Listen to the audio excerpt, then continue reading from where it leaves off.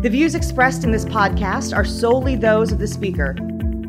This podcast is for informational purposes only and is not a substitute for professional medical advice from your own physician. Hi, this is Dr. Chad Patton. Today's podcast, we'll be discussing the Cleveland Clinic's Back on Track program, and I am speaking with Dr. Sarah Respento and Dr. Kush Goyle from the Cleveland Clinic. Guys, why don't you take a minute to introduce yourselves and give us a little bit about your background? Sure. So I'm Dr. Respento. I am a psychologist at the Cleveland Clinic, specializing primarily in chronic pain. I am one of the main psychologists here in the Back on Track program, and I'm looking forward to chatting with all of you today. And I am Kush Goyle. I am one of the medical spine specialists at the Cleveland Clinic. My original training is in physical medicine rehab and spine medicine. I also function as one of the medical directors of the Back on Track program. And as I mentioned, my name is Chad Patton. I'm an orthopedic spine surgeon and member of NAS and member of the Public Affairs Committee. Excited to talk to you guys about this article, which was in Spineline. The Back on Track program. Sarah, if you would give us a little bit of background, why was this program needed? What was the vision for the Back on Track model? Sure. So we know that chronic pain is a public health concern. It affects many Americans, many people, and we needed to identify ways of better managing chronic pain. So key stakeholders within the Cleveland Clinic, with Dr. Machado as our chairman of the Neurological Institute, kind of spearheaded this with Dr. Davin and other key stakeholders to really identify how to get patients to the appropriate place for treatment.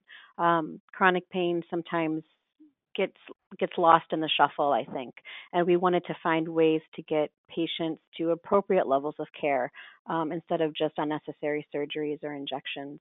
Although there is a place for that for certain patients, but we wanted to make sure that we were able to manage this from a population health perspective and to really manage large patient populations in an effective way. That's excellent. And you mentioned the stakeholders. It looks like there are multiple providers involved in the treatment of these patients within this program. You mentioned yourself with psychology, physical therapy. Who else is involved along the way with these patients? So in addition to psychology and physical therapy, there's obviously spine medicine with Dr. Goyle. And then we also had a director of health economics, so someone that was able to kind of help with the population health approach. What is the best way to provide this type of treatment to patients, particularly if they're experiencing any barriers to treatment, ways to tap into that population base in an effective way. We've had physical medicine and rehabilitation participate. We've had other neurosurgeons and spine surgeons participate, nursing's involved. So we're really trying to look at this model, this treatment model from multiple perspectives and treatment specialties. Excellent. And this is a program that started in 2016, which I imagine required a fair amount of planning to put together. Could you tell us about that process? Absolutely. I was on the planning committee with, as Sarah mentioned, with the population health expert, Dr. Benzo, one of our neurosurgeons, Dr. Davin, the psychologist, as well as Dr. Machado. So we were all trying to form what is the best way to treat chronic pain in a more accessible manner. There are other chronic pain programs, even at the Cleveland Clinic, but we try to take the most effective treatments and try to combine them with the physical therapy and the behavioral medicine aspect. And those are the two primary focuses of the treatment within the Back on Track program. Gotcha. And this is different from just a pain management program, correct? Correct. This is a self-management program to help empower patients through education and knowledge and physical therapy to help educate them to self-manage their pain. Okay. And Dr. Goyle, how do patients get referred to the program? Is this a referral source from other physicians, from therapists? Does this have a consumer-facing arm to it? Tell us about that. Yeah, there are many ways to get involved in the Back on Track program. Originally, when we started the program, the primary avenues were through primary care and physical therapy. Then we expanded our access to the spine medicine department, the pain management department, as well as our spine surgeons. But also patients can directly call in and try to schedule evaluations with our team. That's excellent. I think we all have experience with trying to get patients to the most appropriate provider, and certainly I see that as well in my own practice. Patients in chronic pain who have, for lack of a better word, bounced around the system quite a bit, trying to get the appropriate help. I think this is an incredible program, and congratulate you guys on putting this together. It's great. Would either one of you be able to kind of walk us through the patient experience in terms of from entering the program and that initial triage, and kind of walk us through the first few steps? Dr. Goyle, would you like to start kind of from your perspective when you see them initially in your office for the medical spine appointment, and then I can kind of tag team that? Perfect. So when I see a patient in our spine medicine clinic, when you evaluate a patient, you want to evaluate if it's an acute, subacute, or chronic pain situation. And some patients, as you're talking to them and also as you observe them and while you examine them, there are certain characteristics you see during the exam that sometimes lead you to think that they may have a chronic pain syndrome. So as you are gaining more information and you think that they would benefit from a more multidisciplinary approach to their problem, then I often discuss with them about what this Back on Track program involves and what are the responsibilities of the patient and how much effort it will take to be a success in this program. And some of our patients are actually not coming from spine medicine, so it's an added bonus when they've already seen Dr. Goyle or one of our other spine providers to kind of explain what the program offers and almost provide that reassurance that this is a good treatment option for them. They like to hear and get that reassurance from a spine provider. But sometimes patients are referred from, are self-referred or referred from physical therapy. Sometimes they're referred from their primary care physicians, which is excellent. We love when we get those referrals, but they still have some lingering questions. And so we can, when they come for their initial evaluation with me as a psychologist, we can then refer them to Dr. Goyle, to a spine specialist, or to get that additional evaluation. But when they come for their initial evaluation with me, what I'm really trying to get a nice picture of is to kind of paint a picture of how all these psychosocial stressors can interfere with their overall pain experience. So I really want to communicate to them that their pain is real and it's exactly what they say it is. However, these psychosocial life experiences, stressors can really contribute to a worsening pain experience. And so it takes a little bit of explanation and education to help the patient better understand why they're seeing a psychologist, but then to also normalize the experience that we want to empower you to learn to self-manage your pain and to really empower the patient to realize, okay, it's not all in your head, but to some degree we want to figure out how we can change the way we think about the pain and work through different life experiences to improve the overall pain experience. I find in my own practice that many patients are somewhat surprised to hear or learn about the association of depression, anxiety, and other mental health burdens on their pain. And so I think that your program is really targeting that. Something that we all know is a factor, but sometimes somewhat of a surprise to patients. As such, are there difficulties or challenges with getting patient buy-in? I mean, the program sounds fantastic from a provider standpoint. Do patients struggle with the concept of entering the program? From my perspective, I'll ask them, do you think there's a relationship between your stress, your pain, your daily activity, your anxiety or depression, or what other psychosocial issues they have. Do you think there's a relation to that and your function? And if they understand that, oh yeah, my pain gets worse and I get more depressed, or yeah, when I get more depression, I tend to be more inactive, then will kind of feed off that information and try to explain how this program can educate them and help them deal with their chronic pain. Excellent. And so according to your description within the paper, sounds like this is pretty intensive during the first few weeks, and maybe that changes as weeks go by. It's a 12-week program. Is that correct?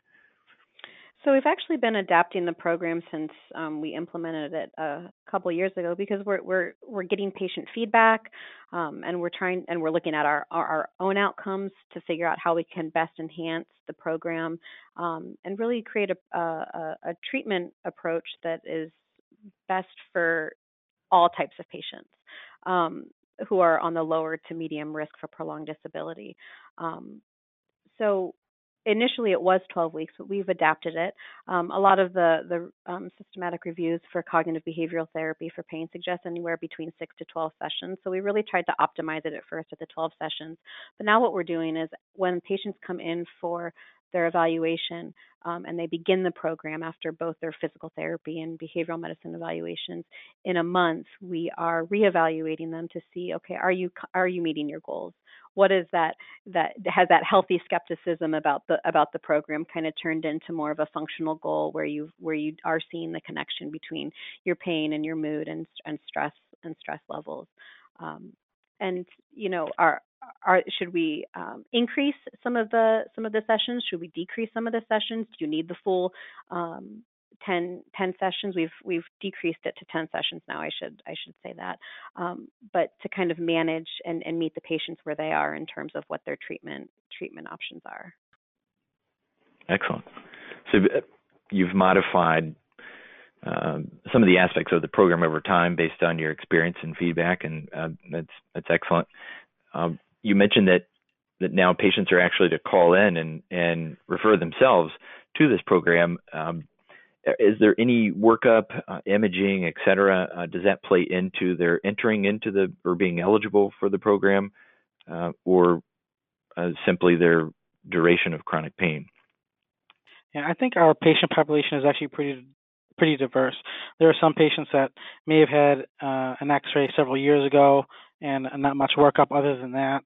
There are some patients that have already had maybe a history of back surgeries and several MRIs that have been evaluated by either a pain specialist or a spine medicine specialist who come into the program. But while they're in the program, if they're not succeeding in decreasing their pain or becoming more functional, there are times where patients will get referred back to me for further evaluation to see if there's anything structurally going on that they may benefit from. So patients can, while they're in the program, I can also see them as well to evaluate them for further imaging or further procedures. And I should say, too, that our physical therapists do a great job kind of determining whether or not patients need to be referred back to spine for additional imaging or for an additional evaluation. Gotcha. So it sounds like the physical therapists are functioning very much in sort of the front line of evaluating these patients and helping to identify who would be great for your program, who needs to see more spine specialist care. Absolutely. That's excellent. Certainly important as we look at this from a population health standpoint. Does the program have a separate pharmacologic arm? And how do you deal with medication management, or is it completely separate from the program? I'll start this out, Sarah, and then you can join in after me. Sure. So, again, some patients are coming into the program on just over-the-counter medications, or some of them are being referred by a practitioner or a physician. And during the 10 weeks of the program, we are not managing their medications in the program. But if they are having concurrent management with their physician or practitioner, their pharmacological treatment can be observed. Some patients may come in on other substances that can be addictive, and we do have a focus for them as well. Great. And so some patients are experiencing, depression or anxiety that might require or benefit from additional medication to help manage their mood or to at least stabilize them to more fully engage in the program. We do have a psychiatrist that we refer to, and we also have other colleagues within our center who do a phenomenal job evaluating these patients to kind of recommend some medications that might be useful for them, both for chronic pain and mood management. Great. And you may have already touched on this, but it sounds like perhaps over time as the program has evolved, has the inclusion and exclusion criteria for the program changed as well? Yeah. So originally as a pilot, we had the age was between 18 and 65 years old. Now there is no age restriction beyond the age of 65. And we also previously had a restriction of having no history of any spine surgery. And now that exclusion has been lifted. Excellent. Certainly, we all see patients who have had surgery and continue to struggle with chronic pain, and those can be challenging patients as well. That's great. In terms of location, is this all being delivered in a single geographic location? Is this spread out to multiple clinic sites, and how do you manage this? So the program, I guess, would be considered both interdisciplinary and multidisciplinary because we have at one location, we do have all of the providers under one roof. So physical therapy and behavioral medicine are all communicating and meeting weekly to discuss the patients who are in the program and make sure that everyone's on track and to see what other treatment options we can offer, if any. And then I would suggest that maybe one of them is multidisciplinary only because due to there's one location where behavioral medicine is, and then there's another location where physical therapy is. But regardless, all the providers are still communicating and discussing the patients on a weekly basis and determining, how patients are progressing and if there's anything else that needs to be done for each individual patient. So we do a really good job of making sure that everyone's on the same page in terms of providing treatment for the patient. Great. So your paper in the Spine Line discussed the results of the first 50 patients, and the results and outcomes were pretty impressive. I think that greater than 70% of the patients attained clinically significant improvement in their disability scores. 55% or more attained significant improvement in their PROMIS physical function scores. So obviously this is impacting pain and function. Since those first 50 patients, are you seeing similar trends? Any updates in your data since then? Could you tell us a little bit about that? Yeah, I think with our initial outcomes in the article, like you said, we had a tremendous success as far as statistically significant difference for depression scores and PROMIS and function scores. So that initial subset is now expanded to our first 100 patients, 150 graduates, 200, and now 250 graduates. And we've seen the same significant difference in all disciplines now going into 3 years. That's impressive. And is this sort of a rolling admission, if you will, into the program, or do you have certain start times? So we have, I guess you'd call it a rolling admission. We have open groups. So someone who is in week 10 of the program might also be with someone who's in week 2 or 3 or 5 of the program. So we keep track of the week that each patient is in and making sure that they're getting both the physical therapy and behavioral medicine components each week that they're in their treatment. And is the physical therapy treatment, is that individualized or is that also a part of a group treatment? So it's both. It's individual sessions as well as group physical therapy sessions. Excellent. I think it's wonderful. It's a very creative idea, certainly something that is needed for this patient population. And obviously you guys have demonstrated a need for this program as your volume has increased over time. About how many patients a month are entering the program, or how does that look over time? So at any given time, we're trying to maintain between, I think, 38 to 40 patients in the program, given the staffing that we have. And we've been able to kind of do that successfully over the last several months of maintaining that patient number. Gotcha. And what does the staffing look like? For someone that's maybe like myself that would be looking to put together a similar program, what would be the minimum stakeholders to put this together? Well, I guess I should clarify that the 40 patients are for one location. There are the two other locations that also have their own patient load as well. But we have 3 mental health providers, so a psychologist and a counselor, as well as several physical therapists who are seeing the patients on a weekly basis at the different locations that we have.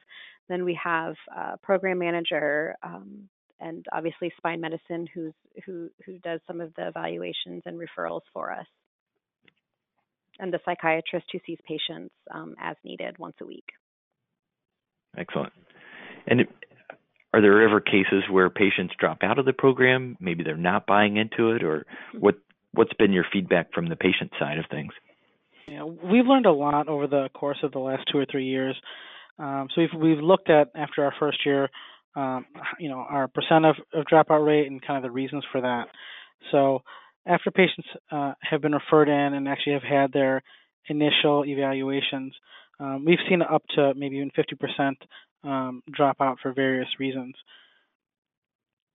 Some of the reasons that they have dropped out are they may have other coexisting biopsychosocial, such as anxiety and depression, that may require more intensive treatment from a psychiatrist. Other reasons were transportation, trying to get to the locations, the time commitment, and scheduling conflicts. Gotcha. And when you designed this program and you've seen the outcomes along the way, you've seen your successes and maybe some areas where you've learned a little bit, have you looked at other programs, other institutions, other models in your community or elsewhere that are also doing this? Originally there's a chronic pain rehab program at the Cleveland Clinic that was a good model for us in terms of starting this program. As we talked about earlier, we took a couple of the key features of that program to initiate this Back on Track program. But there are other programs in the country that are considered functional restoration programs. And there's other programs that are looking at how to treat chronic back pain from a public health point of view, whether it's at Stanford or Vanderbilt or in Texas. And we've had communication with some of their leaders in terms of how they are achieving success in their programs, and also try to learn from each other. And I think one of the benefits to having the chronic pain rehabilitation program here at the clinic, in addition to the Back on Track, is that we're able to get patients to the appropriate level of care. So I had mentioned earlier that ideally folks who are at the low to medium risk for prolonged disability would be best suited probably in a Back on Track program, in the Back on Track program, whereas folks who are at a higher risk for prolonged disability with significant psychosocial stressors, they would probably, or comorbid substance use issues or significant psychiatric comorbidities, then they would probably be best suited for this intensive outpatient program, the chronic pain rehabilitation intensive outpatient program that's being developed. Gotcha. And upon referral to the program, in terms of evaluating that level of risk, low, medium, or high, I know in the article you mentioned the Start Back screening tool as one of the components to that. Is that something you're still using? Is that part of the risk stratification for these patients? Yeah, so we're still using the START screening tool, and then we're also asking questions about their psychiatric history. We're gathering data on pain catastrophizing and fear avoidance beliefs, using some of the scales that have been developed for that. We gather data using the PHQ. So we're really trying to look at this from multiple perspectives to kind of provide the best treatment option for each patient, really make it an individualized approach. That's cool. And have you seen any differences in improvement based on their level of risk where they started? In other words, is a low-risk patient more likely to succeed, if you will, through the program versus someone at higher risk, or do you see changes throughout the whole group? I think we've had successes at. I know we've had success at, I'd say, all three levels: low, moderate, and high risk. I don't have available if there's been a change in the amount of success in comparison to the three groups, but that is something we are looking at.